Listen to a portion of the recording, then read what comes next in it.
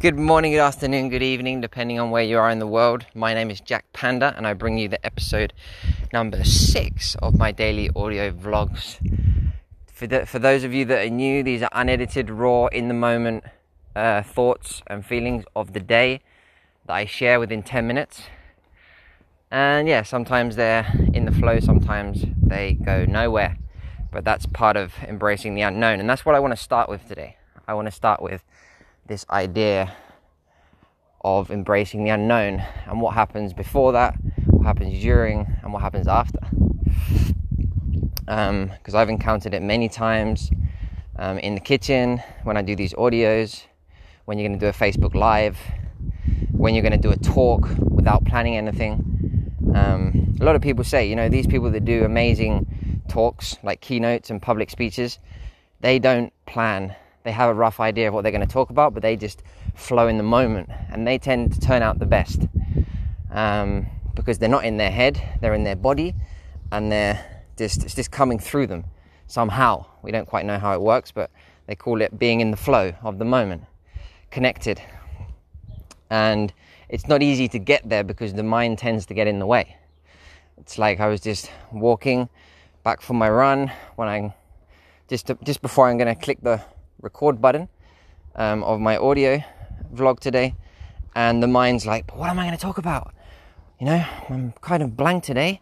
And yeah, I am. Like, I woke up in a quite calm and blank sheet kind of manner, and so my mind starts to panic. It's like, what am I going to say? I don't have anything to say, blah blah blah blah blah, and maybe you should do it later because you don't really have anything interesting to say right now. All these thoughts that we have.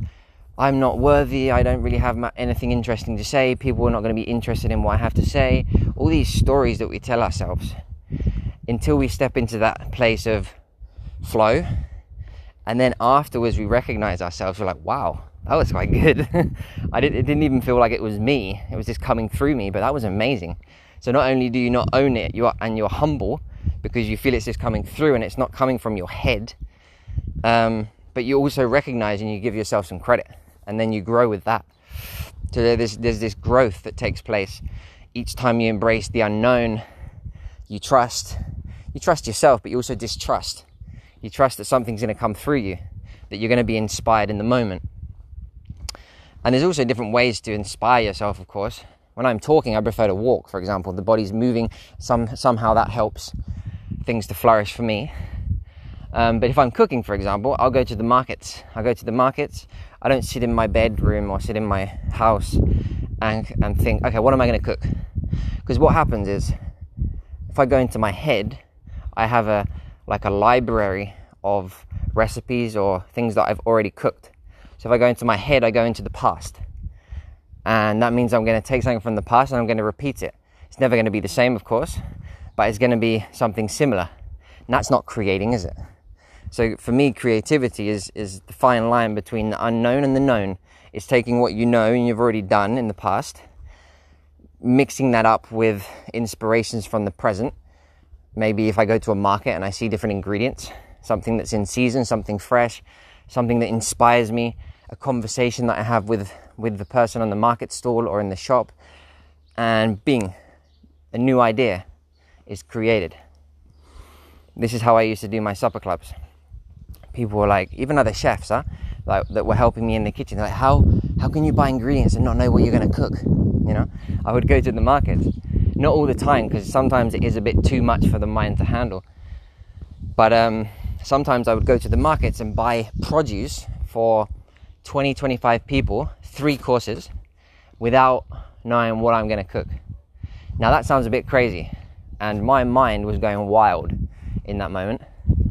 So then I get back to the place and I've got, let's say, 6 hours to prepare 3 courses for 25 people with all these ingredients without really knowing what I'm going to do.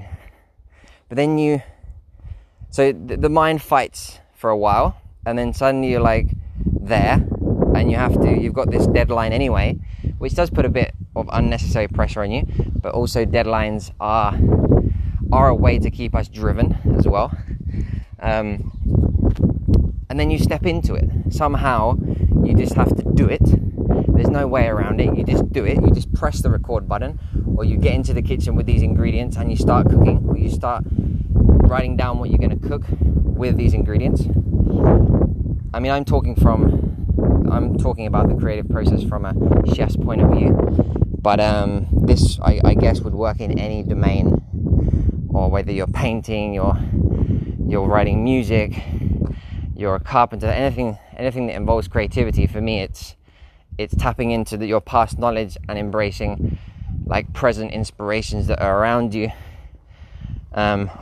or just, some people say that if you want to write, just fucking write. Like, don't think about what you're going to write, because that's what happens to me. I'm a lot better with audios because I click the button and I don't know, I've just got to speak. And I guess it's the same with writing, but I find it more difficult because I go into my head. Because when I speak, it shuts my mind up. But when I'm sitting there with a piece of paper, my mind's like thinking about this, thinking about that. And before I've written anything, it's just too much noise, you know, and it doesn't really flow for me. It does sometimes, but I find it difficult. So they say, just write. Just sit down every day and write. Write 3 pages. See what comes out.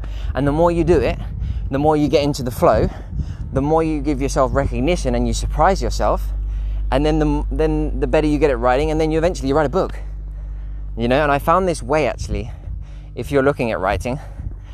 I met a guy who said, look, I take a bunch of books related to the topic that I want to write about, and I read.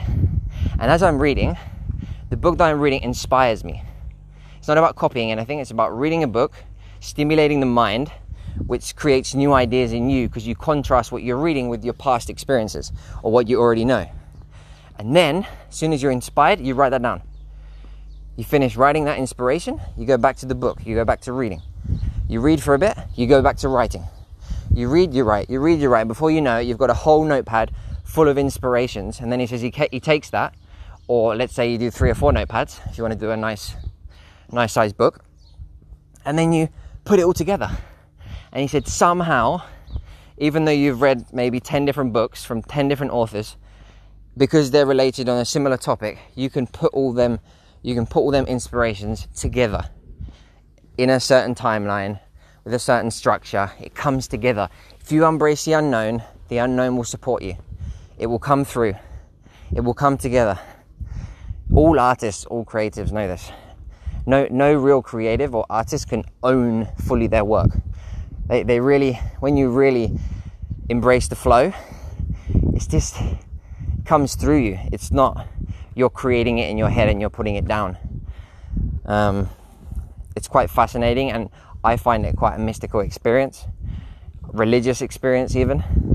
I think it's creativity is the modern religion, in the sense that it offers us something beyond ourselves. It offers us a mystical religious experience beyond ourselves, and it's very liberating from the mindfuck and this self-consciousness that we live with, this overwhelming compulsive thinking and sense of self, you know, this limited self that's constantly thinking about itself, thinking about what it's got to do, and just really, I find myself sometimes really imprisoned in my mind, you know, and creativity takes you straight out into the space where you are, and you dissolve. So when I'm cooking, for example, I like to say that all is left is the cooking, because I get in this flow, whatever you want to call it. I kind of like the word flow, because you do feel like you're flowing from one step to the next without many thoughts in mind. It's just happening. Of course, you need to have some prior knowledge for cooking. It's like anything, right? You can't just pick up a paintbrush and paint, although you can. Don't have high expectations. You might be amazing from day one. But it is, good to take a few lessons or take a few cooking lessons to learn the basics. But once you've got the basics, then you can just play. And to be honest, what I just said is also untrue. You can create your own techniques. We're scared of embracing the unknown, right? And this is why most people want to learn from others that already know. But I truly believe that you can also learn on your own. And if you want to cook, for example, get a bunch of ingredients, buy some equipment, and experiment. Be prepared to fail a lot, but you'll learn a lot also with time and patience, but you'll also create new techniques, new flavors, new textures that don't exist. And that's what not many people are willing to embrace. Whatever it is you want to do. We all want to learn from others. We want to read books and learn from others, which is beautiful. And I do it myself. But it really rings true to me that you can create uniqueness, because we're all unique, if we're willing to dive into the unknown and fail over and over again until we create that special thing. Feels good. Anyway, I'm going to leave it there. I hope you have an amazing day wherever you are in the world. Much love. Take care.